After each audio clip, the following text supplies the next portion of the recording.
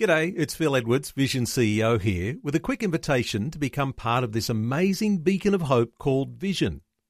Together we can put our love into action to help people of all kinds build or rebuild their lives on the truth of God.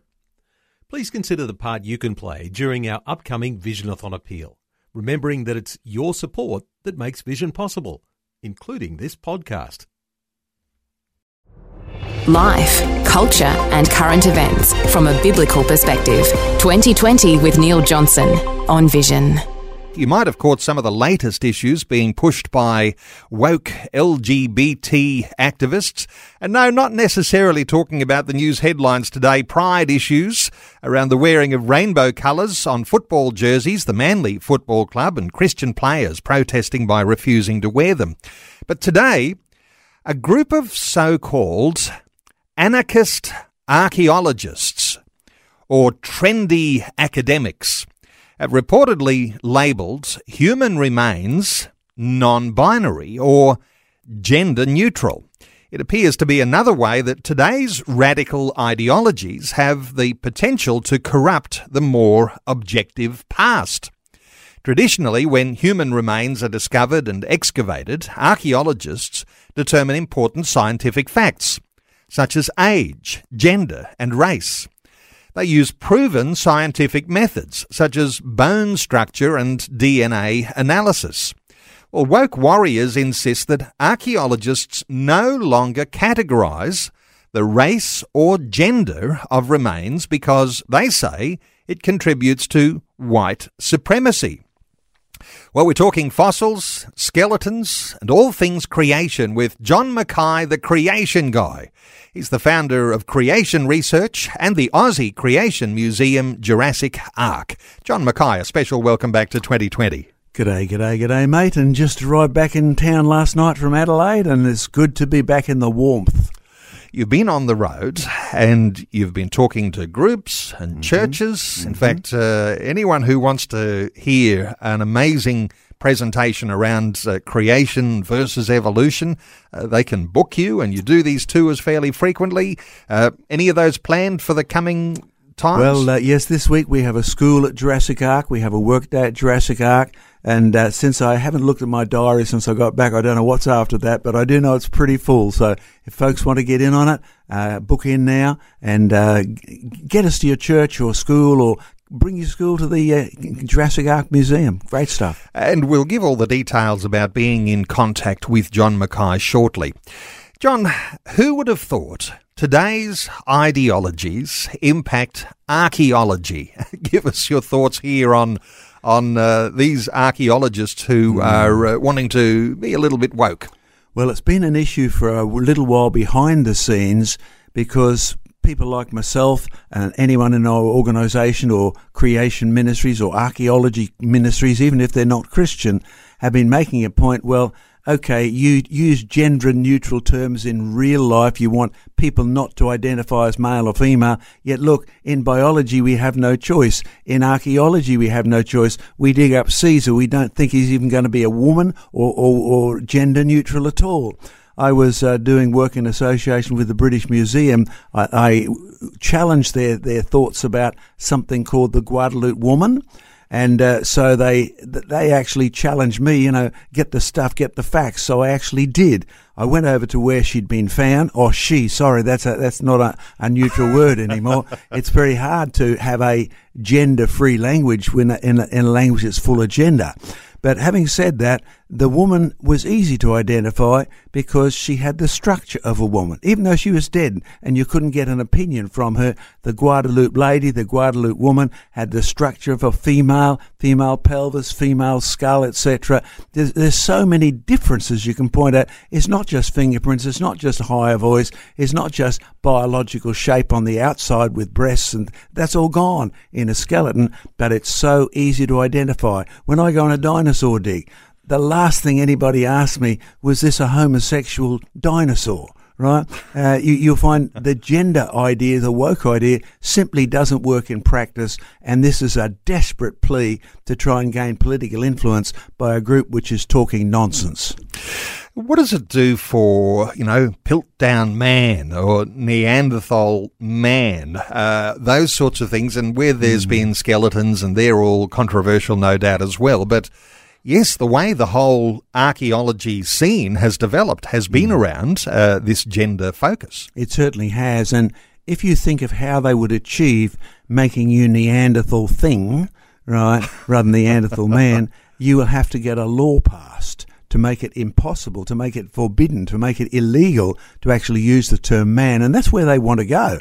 They want to remove labels from birth certificates, so you can now, I believe, even leave the gender off a baby's certificate, and you don't even need to acknowledge its parents, maybe birth line or something like that, no acknowledgement of mum or dad. They are gaining legal power, and that's what, if you Christians are listening, if you're in those roles, if you're in those positions, do something about it before it's too late, and you find they've got you by the short and curlies, they've got you by the neck, they've got you by a noose, and it's too late because it's legalised. Trendy academics, John, is this becoming more and more pervasive? The thought that, because of discussion about these ways that we talk about pronouns or the language that's being used, and some people, obviously, to keep their job, they have to keep up with all of this too, but trendy academics, more and more prevalent. Trendy academics are definitely getting more and more press. I'm not sure they're more prevalent, because even when I was a student at university, to be trendy was in, right? But you were trendy about the Vietnam War or trendy about something else, right? You took the opposite position of the majority, and it was guaranteed to give you fame. You wrote a paper in those terms, and it got you in the headlines, or it got you published in an article. The trend has been in the last 20 years climate change. So if you wrote a paper and you wanted it to get published, no matter how much rubbish was in it, if you mentioned, this will benefit studies on climate change, you were in. That was the trend. And I'll be honest, Christians need to watch for trends, whether it's in theology or politics. They come, they go. The issue is what's true. I still remember one teacher who got herself so into trouble, not a Christian, but she simply said to the person when they were questioning the gender of students, listen, if you don't know if that's a boy or a girl, come with me, we'll pull their pants down and check. Obviously she was stretching it, but they got the point. Let me just outline how the controversy erupted around this particular remains and the thought that you need to have this non-binary view of remains. The researchers suggested last year that 1,000-year-old remains found in Finland belonged to a non-binary person because items around the bones, such as a sword, suggested the person was male, while the jewellery suggested the remains were female. So you've got people theorising around that somehow or other that must have been a non-binary person. Well, in reality, if you're a Viking and you can carry one of their nice big swords, then it's very unlikely you're going to be a woman, particularly since most of their boats were fully male. Not the boat is male, but the actual ingredients in it, right? And you see, you mentioned it was Iceland. Hang on, we just to double back here, and you just hold your thought there. But but people call boats by female gender, so that all has to change too, doesn't it? It certainly does, and the French have male chairs and female dogs, or vice versa. I still remember struggling with that. Yep. But in reality, if you look at Iceland, it's a very interesting case, because it was settled by people like Eric the Red and his son, particularly Leif, set up the first Christian church over there because he'd been converted, and that became a Christian country. So we say Iceland is really Isus land, and Isus was a male gender, right? And you cannot deny it. In fact, if you know your biblical theology, Jesus had to be a male because only a pure male lamb could be sacrificed for the shedding of blood. It's God's rule. Why? Because one man brought sin, one man had to take it out. Get rid of gender and Christianity falls apart, and if you can see far enough, that's what wokeism is about, destroying what they think is the biggest club on the planet, e.g. the Christian church. And motivations for moving along these lines, trying to identify non-binary remains, the thought that the idea of contributing to white supremacy. Do gender and race contribute to white supremacy? If you happen to name those remains as male, does that mean that's contributing to white? I don't know how that all works. Any thoughts here from you? Apart from the fact that the majority of archaeologists have been fairly wealthy white men or fairly wealthy white groups funded by rich uncles, there's not too much money directly in archaeology. You've got to have rich relatives or rich university, right? Yeah. That would be the only link I could possibly even think of. But in reality, Guadalupe woman was not European. Right, she's North American, so calling her a woman and having met many North American women, native women, I cannot for the life of me see how this would even achieve what they're trying to achieve. It's like, say, that tree is non-gender. And all of these things become absolutely meaningless in the bigger picture, again, without reference to God creating us male and female, which is your absolute authority for gender. Right? He gives gender. You want to challenge his rules, you'll have to talk to higher than me.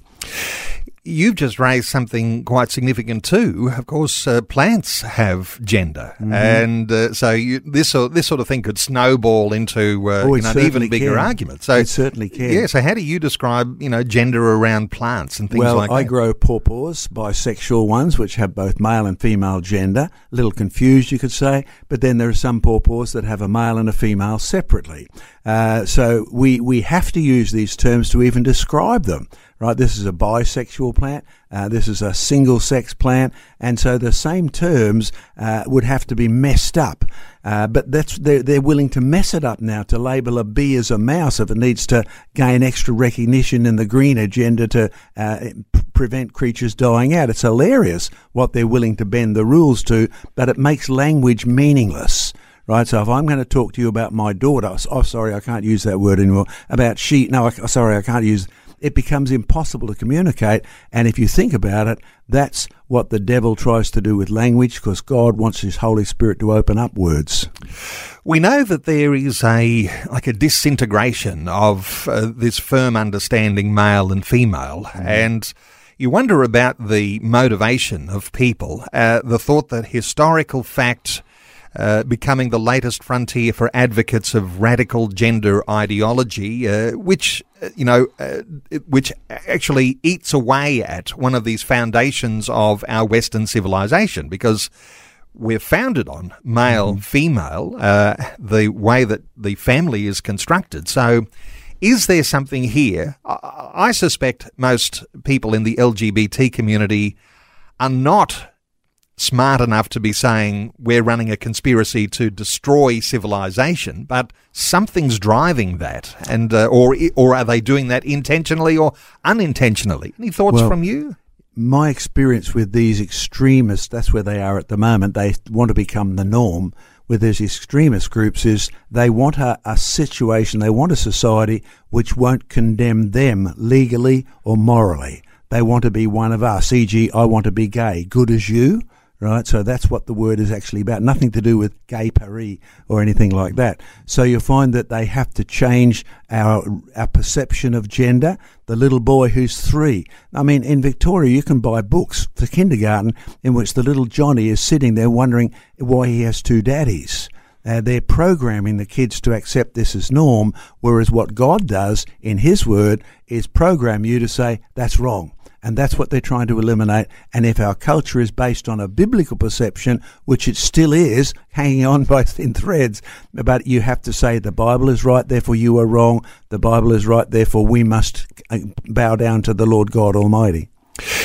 Let's put the Christian in the middle of this, because you've been dealing with this sort of ways that people try to falsify history, because as a creationist, you're there in the battle against the science that says there's other reasons for origins, and there's other ways that things develop by evolution, not by God's creation. So you've been in this for a long time, scientists trying to disprove what is a revealed past. And so you've got this parallel now way that there is an attack on the way that people want to falsify history.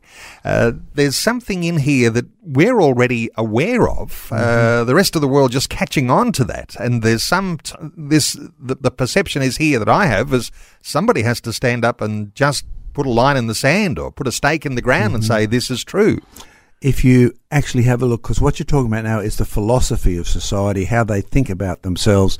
It doesn't matter whether you go back to the ancient Greeks, who basically divided things up into where we come from, tells us who we are, which tells us where we're going to, or you get the evolutionists who say if we change the past, e.g. Hitler, we rewrite history, we can rewrite the future, we can get rid of truth and justice as it was received and change it to what we want. Now that's where Australia is at the moment, changing all the laws about gender and sex, which originally were based on Genesis chapter 1 and Matthew, Mark, Luke and John. Now you can't deny it. Our laws are essentially Christian because they're borrowed from England.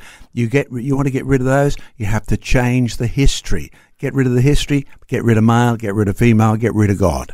A biblical perspective on life, culture and current events. This is 2020 on Vision. Our talkback line is open on 1-800 316 316. You might have a question for our very special guest, John Mackay, the creation guy, the founder of Creation Research. John, let's take some calls and let listeners help direct where our conversation goes. Michael is in Moruya in New South Wales. Hi, Michael. Welcome. G'day, Neil. Hey, John. G'day, mate. Something I'd like to ask you, John. Do you know, got any idea what colour skin Adam and Eve would have had, and why, and for that matter, the coloured skin Jesus, Mary and Joseph had, and the people, apostles and the people from over there? And how come there's different people in different parts of the world got different coloured skin, and some have different eye shapes and facial features and sizes, body sizes? You want a whole program, you do. Good question, Michael. Give it your best shot here, Let me John. help you as quickly as I can, and I'll tell you where you can get much more information from it. We went around the world doing several programs called Real Roots and Origin of the Races. They are still available. You can stream them from creationresearch.net. You can look up our fact file. There's lots of stuff there on races and skin colour, including the one that you've asked, right? And you can even go to our Q&A site. So have a look at all those resources. They'll be very helpful because I won't answer every one of your questions in this part here. Okay, so when you look at the skin colour of Adam, clues. Genesis chapter 1 verse 31, God saw everything he had made, and behold, it was very good. So the one thing you know, morally and physically, whatever colour Adam was, it was very good. Okay, now on today's planet, what skin colour is very good? Well, I'm sitting here looking at the skin colour of a Scotsman descended to Australia. In Scotland, my dad didn't even know he had freckles until he came to Australia, and now I've got heaps of them. But the interesting thing about those freckles is I've got every colour of on the planet, every skin colour. I've got black, I've got white, I've got pink, I've got brown. Every skin colour, actually, if you go to the shower carefully, look at every part of your body, you'll find that everybody has every colour of every race on the one nation, on the one body, right? So what's the best combination? Well, no, it's not freckles, because I sunburn crazily. I've been out in the desert the last week doing some research, and man, even if it's winter, I still sunburn out in the desert. So skin colour that's sort of mixed up like mine, freckly, is not very good. On the other hand, if I have skin colour that's jet black, I almost have to live in the desert or I don't get enough vitamin D. I have to live where it's a hot desert, because my skin colour will reject the sunlight that's making vitamin D for me, which is essential for my bone structure and things like that. So in the present world, if we ran all the colours through, the best skin colour is medium brown. Not too dark, not too light. It's a substance called melanin. You've got three colouring pigments in your body, yellow, and you've got the red from your blood, and you've got the brown from melanin. So if you just concentrate on the melanin, Adam's skin colour would have been the best combination of those, and to be honest, it's the one that just fits the description that his name says, Adam, the red man, the rosy man, the ruddy man. He wasn't too dark and he wasn't too light. He was the sort of colour, that bronzy brown that we see on the Gold Coast beaches that we all eat our hearts out and are envious over. That's probably the skin colour of your first man. And in fact, all the other skin colours, from degenerate freckles like I've got, right, all the way through to snow white skin and blonde hair, all the way through to jet black skin, can be derived from that. But you won't like the way I'm going to say so. It's by degeneration, by breakdown. So from Adam, perfection, Adam, very good skin colour, all the way through Noah, Babel, etc. The skin colours have broken up, gone down, down, down. And you want to know what colour Jesus was? Well, he was a Jew. The rest of the answers on creationresearch.net. Look up Q&A and you'll find it really helpful there. But think about what colour Jews are. creationresearch.net. Michael, thank you so much for your call. Our talkback line is open on 1-800 316 316. Let's take another call. Carol is in Aloomba, near Cairns. Hello, Carol. Welcome. Good morning. How are you? Well, thank you, Carol. What's your question for John? I want to know, in about Noah, Noah's son, after the flood, and when it said when his sons went in and looked upon Noah's body, on his naked body, and Noah cursed, one of the sons was a dark skin, and the curse was, Noah cursed him and said that his descendants after him too would, that we would they would serve his brother's descendants and his brother, because the other ones were lighter skinned, and Noah blessed them. Okay. Is this a reason why it is between black and white today?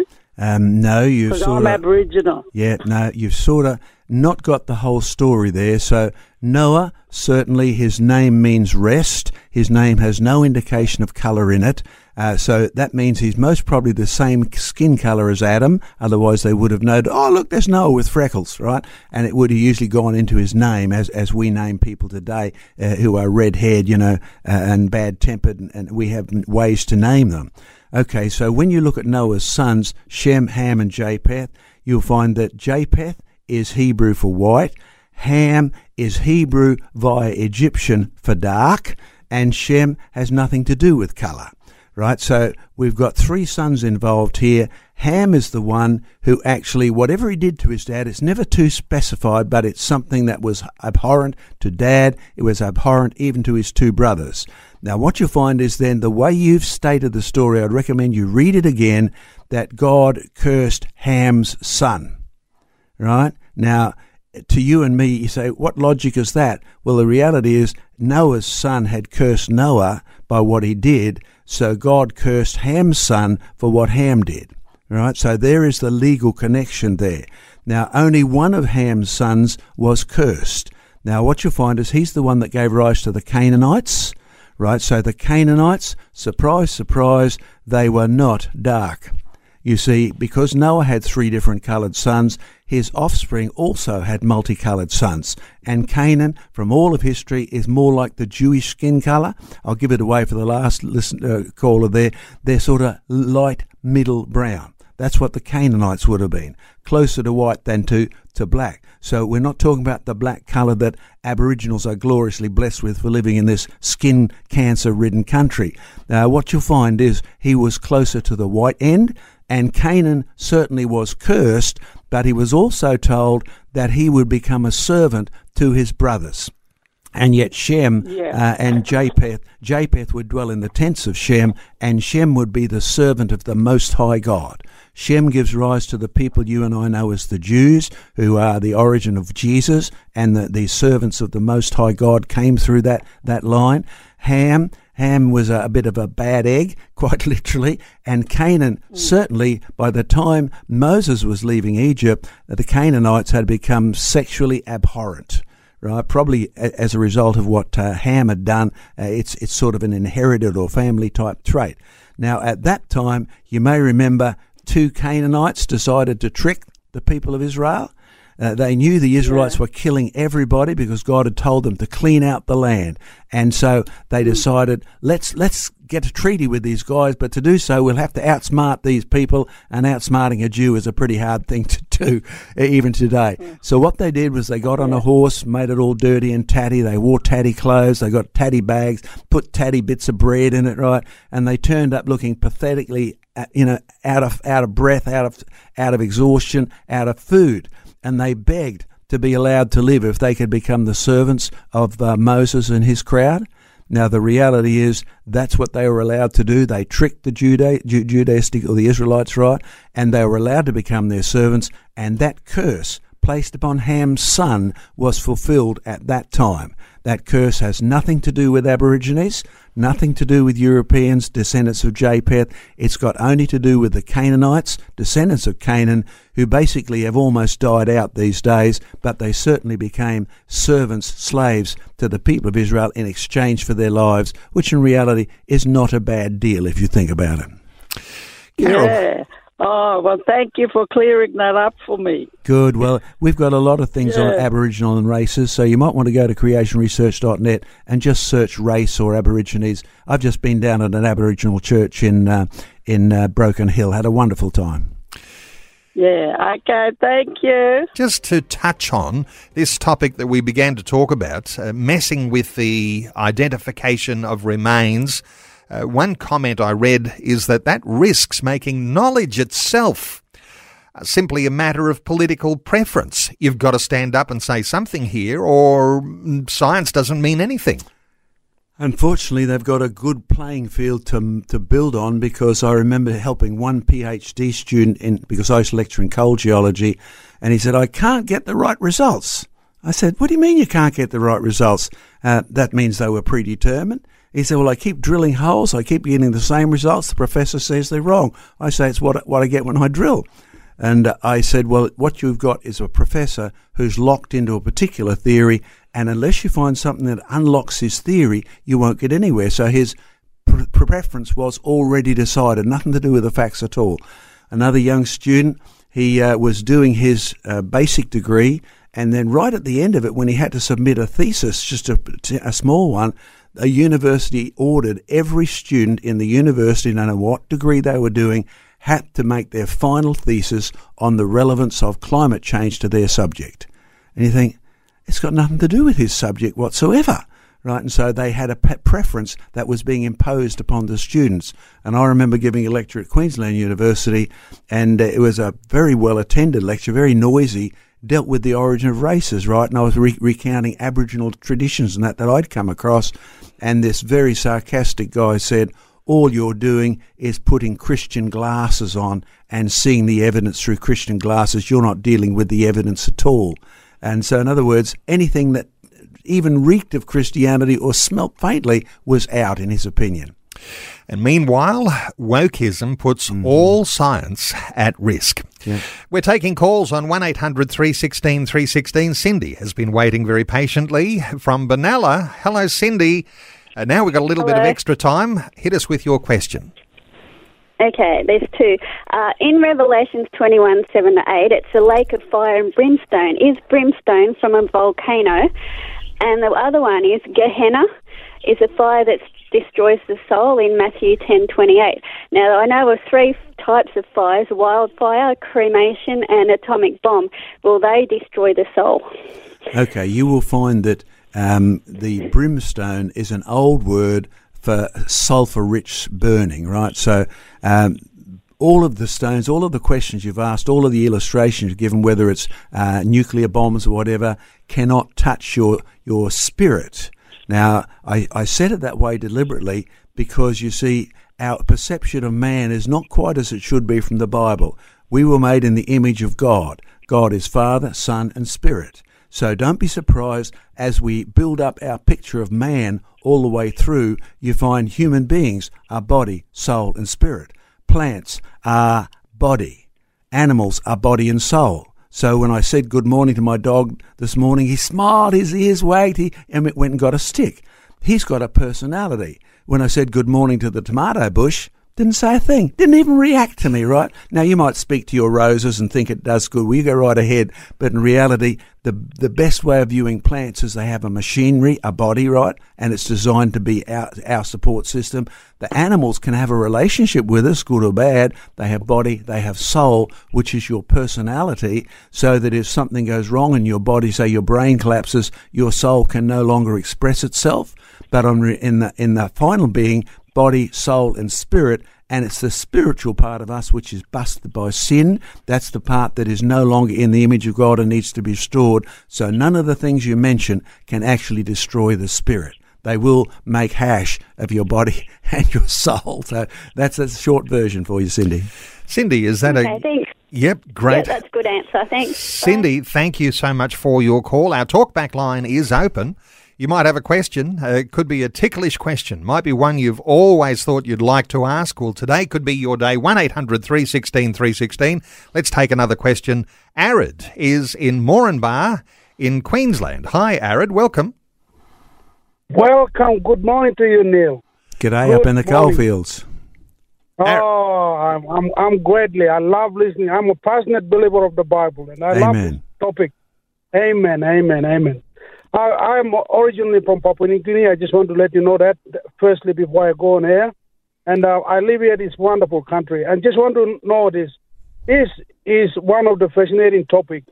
If you go back to the origin, in Genesis chapter 1, verse 27, the Bible plainly and clearly says, God made man in his image and breathed into the nostril of man the Spirit of God, and he made man, and then he made female.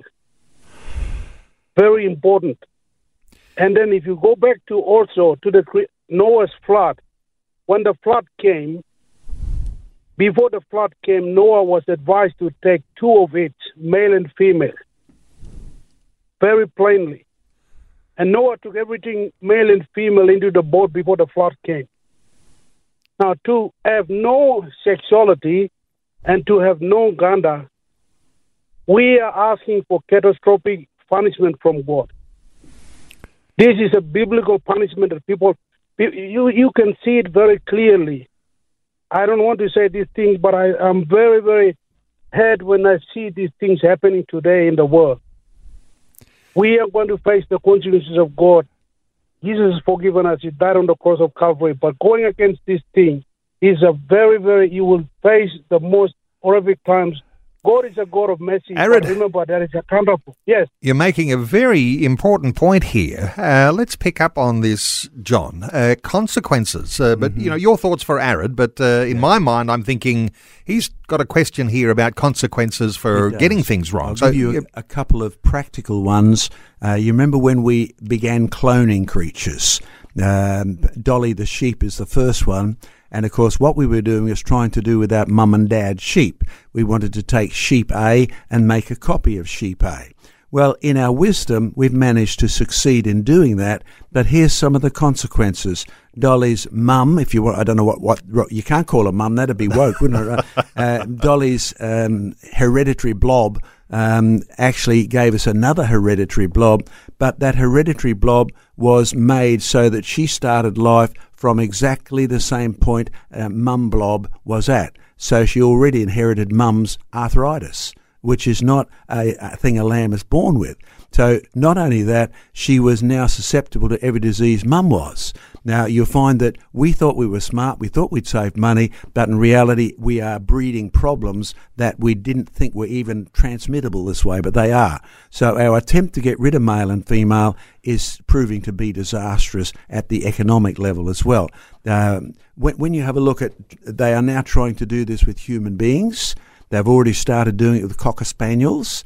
I mean, we've been doing it with plants for ages, but in reality, plants, it doesn't seem to have any consequences. I breed orchids, right? And in reality, we can make orchids by bees, you know, the birds and bees story. We can make orchids by cloning the base cells, and you get exact copies that way. But in reality, it has bigger consequences when you are dealing with not just body, but with body and soul. And, well, we haven't succeeded with body, soul and spirit, and I'm really glad that we can't make a copy of Neil to come in and sit in his chair next week. So, yeah, you're right. There is consequences, and man is not God. We are sinners. And even though we're made in God's image and we can create, we can't do it as good as him, and it will never again be very good because we're doing it in a sinful world.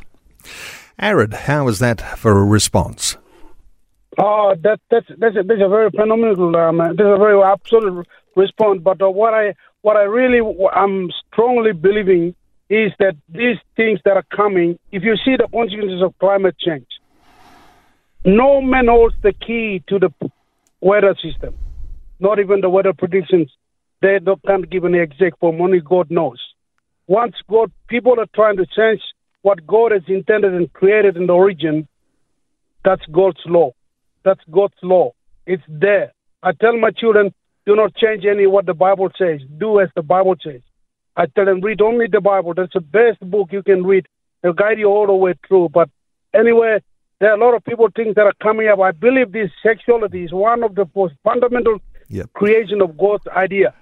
Arid, let me just break in. John, you have one more thought for Arid. Let me make this the final point here, Aaron.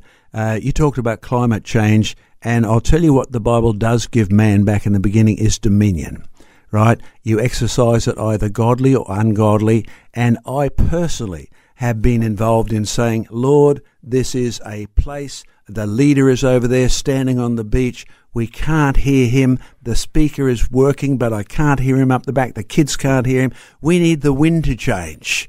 All right, now he knows where the wind's coming from, where it's going to, but we don't. If we could work out the rules, we might. And instantly, the wind changed direction and blew the sand in our direction. So we have been given authority to exercise dominion through his power, not our own power. Probably that's a good place to leave it today. Arid, thank you so much for your call. Our talkback line is open on 1-800 316 316. 1-800 316 316.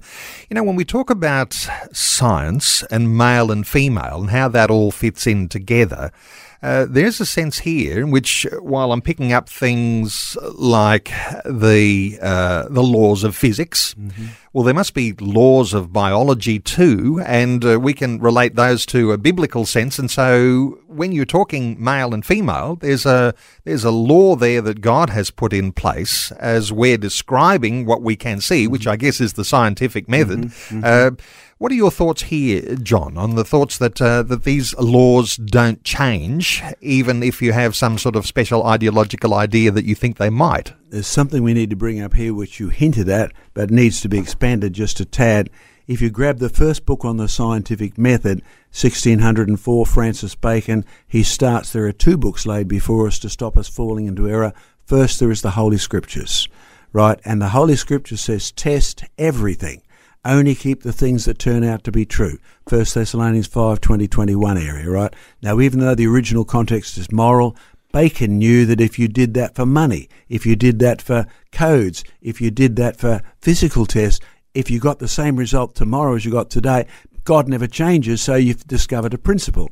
So basically, that's where the method comes from. It is a Christian, God-based, God-delivered scenario, and it doesn't work outside of that. If you decide, well, science is whatever I say it is, sorry, you will blow yourself up.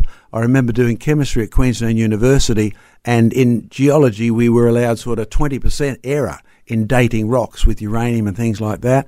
And then in chemistry we were allowed 0.5%. And I said to the prof, we're doing organic chemistry, why am I only allowed 0.5% error? He said, because any more than that, the result will kill you.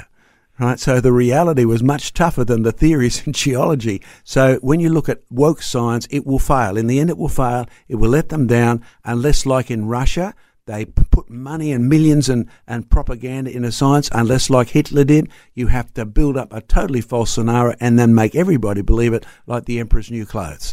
That's how they worked, and it will fail. In the end, it will let you down. We're tempted to go along with what the professor might teach. As you say, though, woke science ultimately will fail. The Christian, where we sit in all of that, somehow or other, you've got to put your faith in God. learning the science might be a secondary thing, but ultimately you've got somewhere that doesn't move, and putting faith in God's not an easy thing for some people because they want to believe the professor over the Bible. But your thoughts here, the fact that you ought to look forward to woke science ultimately failing, there's opportunity in there, though, isn't there? Oh, because, there sure is. Prove who God is. Go with the science that will back the biblical Christian claim. Thoughts here on people who might be thinking of studying, getting into science. Okay, they're aware of wokeism. Two ways for this, and that is that, one, you can take the long-term view and say woke science will fail, all this degender stuff will fail. Let me set up a business to get ready for the post-woke world, right? I'm serious about this. Like we at Jurassic Ark, we have developed means of making coal. Now, I would have thought the greenies would have loved that. They hate it, right? Because they want you to believe coal is an expendable resource. It won't come back. But in reality, you can make it in a couple of weeks, right? So you can set up an industry on that. If anybody wants to invest, talk to me, right? But it's not going to sell now because the woke science of climate, the woke science of green, the woke science of wokeism, right, is all against that. But they will all fail. And so there's an opportunity coming up, if the Lord doesn't return before that, for someone in business. At the philosophical level, mum and dad, you need to teach kids that when God invented language, he is a triunity or a trinity, and language is a triunity. So do the Daniel thing when your kids are going to school. Get them to remember to say, when they have to answer a question about what is the evidence for evolution. Don't say the evidence for evolution is, say, my professor said. Use the third person, right? Right? My professor said, and then learn to move on to Daniel saying, but here's my advice. My professor said, but here's what I think, right? And then finally use the first person, and now I can do this for you. All right? So that's how God has saved us from being executed on the spot. Okay. Let's take another call. Pam is in Strathpine in Queensland. Hi, Pam. Welcome. Hi. What are your thoughts, Pam? You've got a question for John? We wanted to know, my partner wanted, how old is the Earth? Approximately 5.5 days older than Adam. So I say it that way deliberately because, you see, you can't avoid this issue without getting into the days of creation and when was Adam made. You can't avoid the issue of when was Adam made if you really want to deal with how many people there are on planet Earth. If you plot up the population of planet Earth, you'll find a very interesting phenomena because biologists have been fascinated by this forever. I remember doing it in third year genetics at Queensland University, and the professor said we have a little problem. You see, we know the multiplication rate, we know the death rate, and he said in 400 years, everybody on this planet is going to have 1 square metre to stand on and will really need good deodorant, right? So you'll find that he was predicting a terrible end by biological overgrowth and use of and abuse, right? So, and then he pointed out a problem. He said, however, if we follow the data back, and remember, they took census in Babylon, they took census in Israel, we have population data for thousands of years, right? And you plot it back, and the funniest thing is you run out of people about 4 to 4,500 years ago. Now that doesn't surprise me because I'm pretty sure there was a boat with 8 of them on it, and that was the big break. Now, you deal about the age of the earth, go back to Adam, and Adam was literal, Adam was real, and the evidence of those days, well, what does the Bible say about the first day? This is the day the Lord has made, and he's never made another one since, so you can even probably add them up from then to now and realise the world is not billions of days old, not even perhaps millions of days old. Get about 4,000 to 5,000 years back to the flood, and there a couple of thousand years back to Adam. Pam, thank you so much for your call, and we're going to have to put a line under calls. We can take one more caller, except just to say people get hung up on a young Earth and an old Earth. The science seems to be a contradiction, as you explain it, though, John. People are going, well, that does make sense. Why isn't there that sort of evidence for civilization that goes back beyond that? I mean, these sorts of things, people can look for answers at creationresearch.net, where there's all sorts of answers to be discovered. Let's take one more call. James Berry is in Kyabram. Hi, James. Welcome. G'day, Neil. G'day, John. G'day, mate.